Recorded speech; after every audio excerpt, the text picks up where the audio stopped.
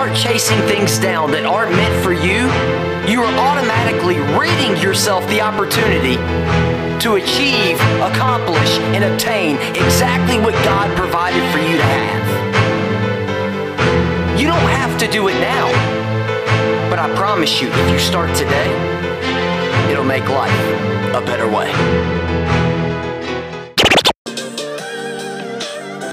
Can you dig it, sucker? Hey guys, thanks for tuning back into Fuel for Life. I'm Matt Young. Today is April 24, 2021, and it's going to fall just shortly before the Sabbath day. You know, reaching 76 countries and counting, we are across seas, and right now it is the Sabbath day across the world. So in respect to what we said we always were going to do and dedicate a section of our podcast to releasing a podcast on every Sabbath day, we will continue doing so today. And I just want to talk to you real quick. You see, I thought I was just recording. I cut a long podcast, and I look up at my screen and it's not. And I think, wow, what a message I'm about to bring. You see, pain plays such an important role in the process of becoming who we want to be in life. You see, if you have all pain, but you don't have any passion, then every day that you wake up with just that pain and no passion, you're waking up a day older and a day closer to a goal that you haven't even set. So you're basically giving yourself no reason to wake up. And for those of you that are experiencing all passion and no pain right now, everything that you're obtaining is eventually going to come tumbling down. Because you don't understand the true value of what it takes to get it. You haven't gone through anything painful to obtain it. And I want to ask you something this Sabbath day. What is it right now, that this very moment, that you're listening to this podcast, what is it that you're trying to become? Who is it that you're trying to be? What is that dream that you're trying to accomplish? Because I'm telling you right now that if you're having pain, if you're going through some struggle, the pain is a sign.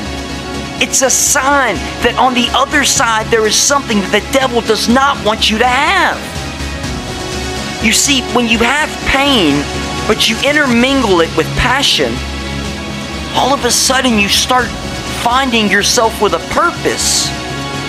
Because you understand that the pain is part of the process. If I did not have to struggle day in and day out to get back to where I am today, I would not appreciate where I sit at this very moment in front of this microphone. If I wasn't put in the trailer 4.5 years ago, I would not appreciate the place that I live in right now. If I did not almost lose my life, my fiance's life, and my son's life in that car crash, I would not appreciate it for what I have right now. Pain is a part of the process. And for those of you that say, I can't deal with the pain anymore, I'm going to tell you that life's going to beat you up and back you into a corner until you just give in.